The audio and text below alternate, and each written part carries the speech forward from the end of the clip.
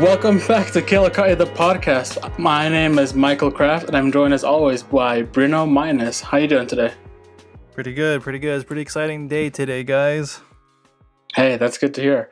Our guest this week, we've got a special guest. His name is Scott Boyce. He is a BYU Hawaii alumni, and he is now the clinical director for New Haven, a residential treatment center for adolescent girls. How are you doing today, Scott? I'm doing really well, Michael. It's a pleasure to be here. Hey, pleasure to have you on the podcast. You know, I used to, if you don't mind me referring to this, I used to, I graduated from BYUH, and I used to work for the Kealakai. I was an editor for a year there. And nice. This was a little bit before podcasts and things like that, but it was, I think my last year there was 1987. But I was working with Larry Lau in the TV studio and writing for the newspaper and doing all those kind of things. I have great memories there from my couple of years at BYU Hawaii. I am a proud graduate. I did not even know that about you. That's awesome. So I guess it's a Killikai reunion. Yeah, it's full circle, huh? Yeah, well, almost. Hope my circle continues for a little while longer, but it's exciting to see how it's all changed. Shoot, yeah, I bet that's neat. So what was it like when you were there at BYU Hawaii? It was fantastic. It was, I was preparing for a career in television journalism. And like I said, I worked with Larry Lau, with Dennis Lisenby, who I think was the person who started the TV show back then. I remember Dale Robertson was a teacher, and I think Dale just retired a couple of years ago. And Randy Day was one of my teachers, fantastic guy, and I think he just retired a couple of years ago. So I don't know if any of my old professors are still there, but I have really great memories of them, and just had a fantastic experience at BYU Hawaii, and with writing for the paper and covering news all over the island. And we used to do a little surf report on TV and bring in some of the professional surfers on the island to come in and interview them and talk story a little bit. So fantastic memories of BYUH. Occasionally I would be going to school, drive right past the entrance, go surf for half an hour, come back with wet hair to my second class. I didn't do that too often because I did graduate, but like I say, it was just such a unique and awesome experience. It still, kind of blesses my life now with the things that I learned there and the experiences that I had. Why did you choose BYU Hawaii? I had always besides the surfing. That was a big part of it. I was living in Georgia, and I always wanted to dreamed of living in Hawaii. And I remember I'd finished missionary service, and I was going to a JC, and I was transferring to BYUH, and one of my friends said, "How are you going to Hawaii? You're moving from Georgia to Hawaii?" And I said, "We're just doing it." And so we did it, and no regrets. It was just awesome experience there. And like I said, it was just a dream. I grew up in California. It was a dream of mine as a little kid to someday live in Hawaii and to be out there living that dream. And our first house we got was in Kailua on the beach. And so I had a friend of mine call up and say, "Hey, can I talk to Scott?" And she said, "Well, he's surfing." He goes, "Oh, I'll call back later." And she goes, "No, let me call him." And so I came in and crowd jumped on the phone and had a conversation with my friend. But what an amazing lifestyle, and it's a beautiful place to live and go to school. Yeah, I miss living on the island right now. It's a lot different being in Utah than out there. It's a different story. Yeah, definitely. You said you were studying to be to do journalism and TV reporting. So tell us a little bit about that, like how you went from doing that to where you are now. Yeah, it's interesting because I grew up loving sports and realized I wasn't good enough to be a professional athlete. So I thought the next best thing would be in broadcasting and to cover sports. And so I went to BYUH with the idea of becoming a sports reporter. And like I say, I did my time there and got some really good experience and did radio for a little bit after that. And then ultimately got a TV gig. And I remember the first job I got, 411 people applied for it. And this was back in the heyday of television, where everyone wanted to do local news, and especially sports. And so I got that gig and worked in television for about 10 years, and just had a great time, great experience. Met lots of cool people all of who are retired now. I met, Michael Jordan, Peyton Manning, Charles Barkley, Shaquille O'Neal. I got a one-on-one with Shaquille O'Neal, one of the great thrills of my career. And so just had a fantastic time working in television. Was when ESPN was first getting kicked up, I did a little stringing for them too. And so that was super fun. Used to get the paychecks with the ESPN logo on them. So pretty cool. Hey, that's neat. That's way cool. Yeah, it was awesome. So how did you, what made you want to jump from that to working in the mental health field that you're doing now? It's interesting.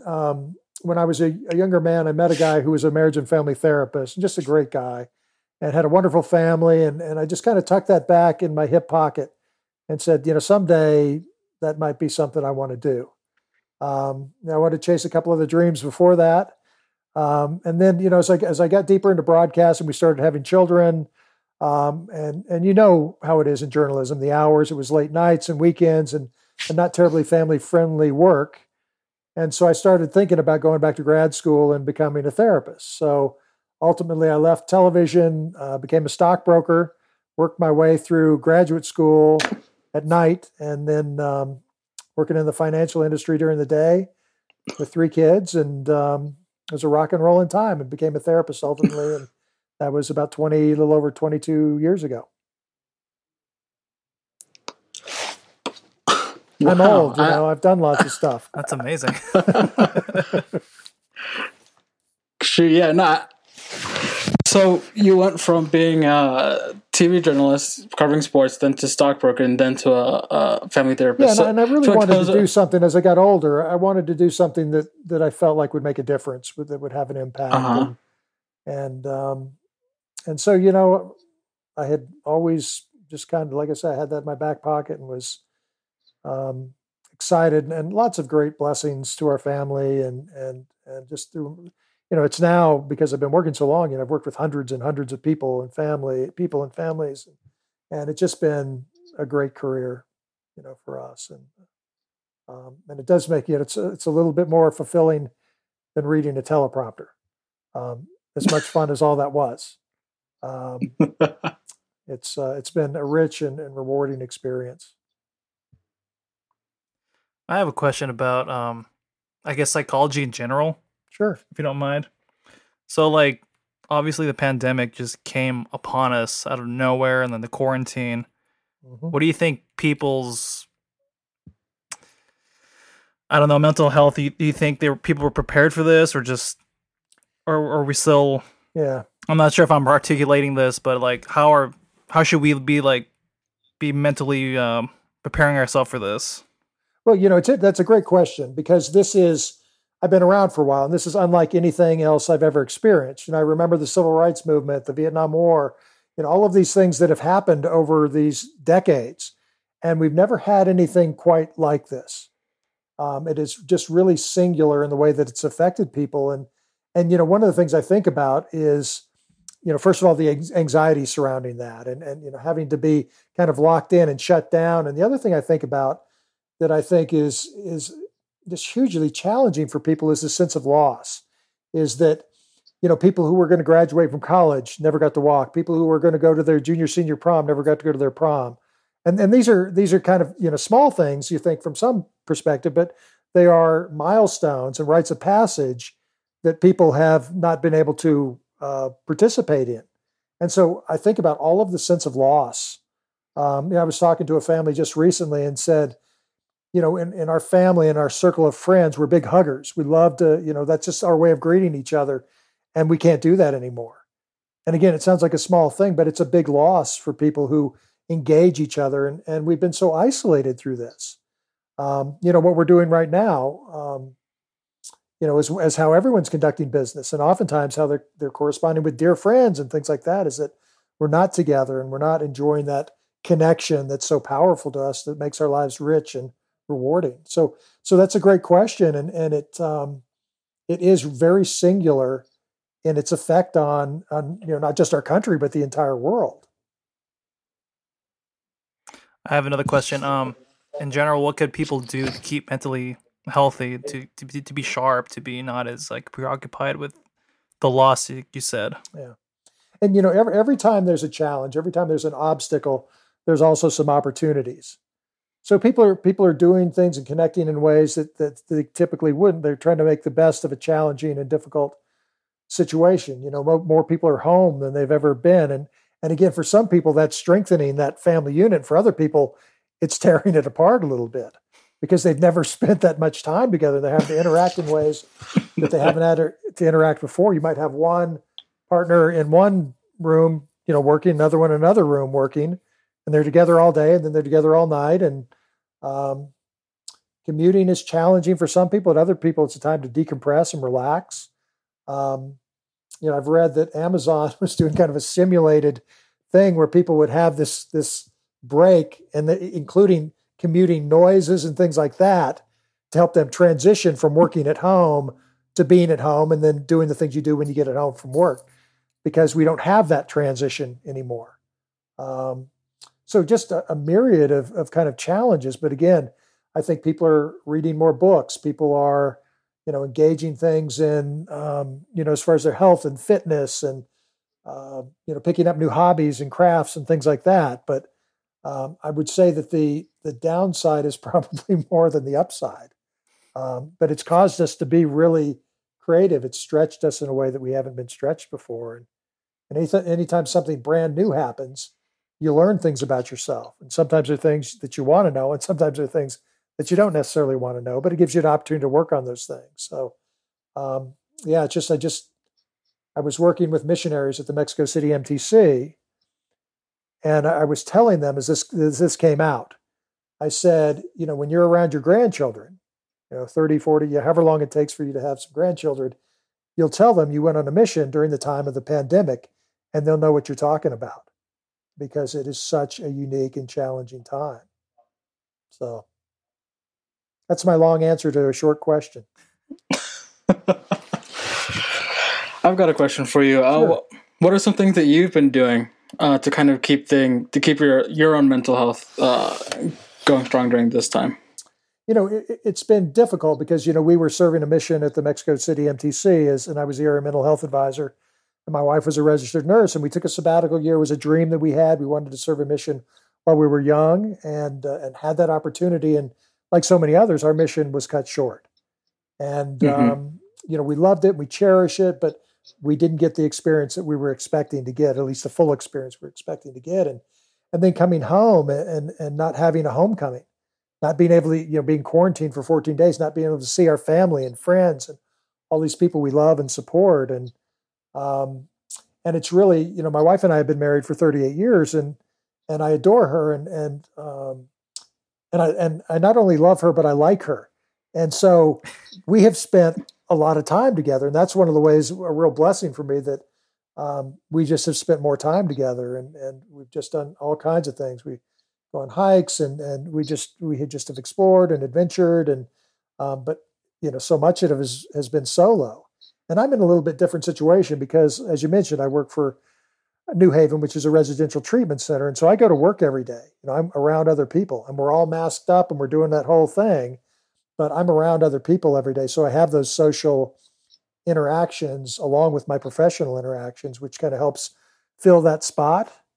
But it really has, just there's people I want to see and there's people I want to put my arms around and people I want to just be close to that I haven't been able to. And so again, I've embraced those relationships that are my deepest connections, and really drawn closer to those. And I've also been reading and studying things like that more. And I'm also reaching out more. I'm blessed to have old friends. I have friends from middle school, believe it or not, that I'm still tight with. And so I call them and connect with them. And I've reached out to people that I haven't talked to for years and years and years. And so just a myriad of different ways. And I think physical exercise is super important, just to your mental health in general. And so we exercise every day. And on weekends, we go for long hikes and do some things. I just got done with my work camping out in Moab for a week. I was in a tent for a week, and we had all kinds of outdoor experiential activities with our families and the girls that we work with. And it was great to be disconnected outdoors, which I think is safer when it comes to the pandemic. And taking precautions, but still doing those things and engaging nature. That's been another key for me as far as kind of managing this difficult situation. I noticed that too. Like, I always felt like growing up, I felt like I was like a cat, kind of like, don't touch me, don't like. I'm more introverted, but like now with the pandemic, I know that emotions is important. Like getting a hug or giving a hug, even is it's very important for our mental health. Like we need that embrace, and just like you said, it's very important. Yeah, and it's something that has been really challenging for people. People feel isolated and disconnected enough, and they're not getting that physical touch, and they're not, being able to kind of be together as big groups. And that's the hard thing about this pandemic is, things that we used to love, like, college football games and, just being in big groups and, people who used to love singing in choirs and doing all those things, can't do that anymore because of those are some of the most dangerous things you can do. And finding a way to kind of plug something else in that'll help meet that need is super important and really challenging. Yeah, I remember, I think one of my, I don't know if it's sad or not, but one of my favorite things when I was in Hawaii was just to go into the office and just work there and, see people coming in and coming out and just talking with them. And then once this whole pandemic started, that's kind of been taken away. And I'm a pretty introverted person myself, so that's like, I pick and choose what big social interactions I want to be a part of. And so like when, like the one big social place that I enjoy is gone, then I feel like, shoot, this really does suck a lot. Yeah, it's taken away people's refuges, and so even if you're an introvert, and some, people were joking when this all came out that it's like, this is the world that all introverts have hoped for. We all get to be alone. We all get to kind of do our own thing and kind of. Well, maybe in the beginning it was awesome. Like, I'm no more like going places, but now it's like, okay, I kind of want to go to the theaters now. I want to go out to a restaurant, but. Yeah, that story's over. I mean, I think it was just kind of a funny little joke that people made. But then when the reality set in that, people are introverted, but even if you're introverted, you still need contact. You still need connection. You still need touch. Mm-hmm. You still need all those things. You just don't need them maybe as much as someone who's extroverted, but you still need them. And so it's been rough. Yeah, no, it's been a tough go of it the last, I don't know, how long has it been? 6 months now? Something like that? Yeah. Gosh, it's been long. It's been too long. I know, it's funny. I mean, you get in your car and I see my pile of masks. So what mask am I going to bust out today? Yeah. 6 months ago, that didn't exist. Surgeons wore masks. People robbing banks wore masks. But now everybody's wearing masks. So. And now you go to the airport, you're expected to wear a mask. Yeah. Right? Isn't that crazy? Like, I took this issues with terrorism class back in when we still had school. And we talked about airport security, right? How it's changed since 9/11, but now it's totally back to the different thing. And I think it's just very interesting how the mask is more important now. Right. It really has impacted every facet of life. And there's few things that we experience in society that do that. You cannot. I was joking with a friend of mine. I said, I can't remember the last time I had a conversation with anyone that didn't say the word COVID in it or Corona. Something I hadn't ever said, 6 months ago. Now, every conversation contains some aspect of that, even if you're meeting somebody new. Probably because they have a mask on their face and you really don't know who they are anyway. So, yeah, it's interesting how language has totally changed. Like before, no one really said pandemic, quarantine. Only people from the CDC talked about that, or maybe biology students. But now everybody knows what that's like. Yeah. Everyone talks about social distancing, keep apart. I think just everything has changed. Yep, it is a different world, and it'll hopefully get back to normal at some point. But we're all doing our best, I think. Yeah, I mean, it's tough, and it's kind of presented a whole new set of challenges that everyone has to deal with. Right. I guess you see a lot more, at least I have seen a lot more these days, people talking about how much more important it is to focus on your mental health and making sure that you're doing all right. Right. Now that that everyone feels, I don't know, I guess is more susceptible to having poor mental health these days. Well, it is. I mean, we're already living in a country where depression and anxiety are at all-time highs, and especially when you look at younger people, the demographic, 15 to 24, is suicide, depression are at all-time highs, and that was before the pandemic. And so this has exacerbated those kind of situations. So people who are feeling lonely and isolated and depressed are now feeling more lonely and isolated and depressed. And so, again, we should always be aware of our mental health and doing all kinds of things as far as self-care goes and coping skills and those kind of things. But if you're struggling, if you're having a really hard time already, and then this gets plugged in, we all need to remind ourselves that we're under a level of stress. And for a lot of people, anxiety and concern that we've never been under before. And so, kind of looking out for each other and checking in with each other, and not only doing things self-care for ourselves, but reaching out to other people and caring for them and knowing that they're not forgotten. And, especially, if you were a person who was lonely, like I said, lonely or sad or depressed or whatever, you're more lonely now. You feel more isolated now. So that's a huge part of this. And it was already an issue before the pandemic. We were already at all-time highs, especially in that demographic, which was concerning and continues to be even more concerning now within the current situation. Yeah, no, most definitely. We're getting close to our time limit, but before we go, I just wanted to ask you, what are some things that people can do to help their friends and family and people who are struggling, with depression, anxiety, especially these days with the pandemic going on? Right. And I think, checking in with each other is really important. I have a friend of mine who, like I said, I met him in ninth grade, and we've been good friends for many, many years. And he lives by himself. His mom's struggling with some illnesses. He's struggling with some illnesses, and I need to check in on him more. I need to touch base with him more. And so it's, and this is something that works. It's a real blessing to us as well as to others when we reach outside ourselves and touch base with people. How you doing? How you holding up? And, how you getting along? Hey, do you want to take a walk? Do you want to do this, do that? And, just being there and checking in with people. And hopefully, and this is kind of a reciprocal kind of thing, that we need to be honest with people. If we're having a hard time, let people know that, hey, man, I'm feeling really lonely. I'm feeling really down. I'm really struggling right now.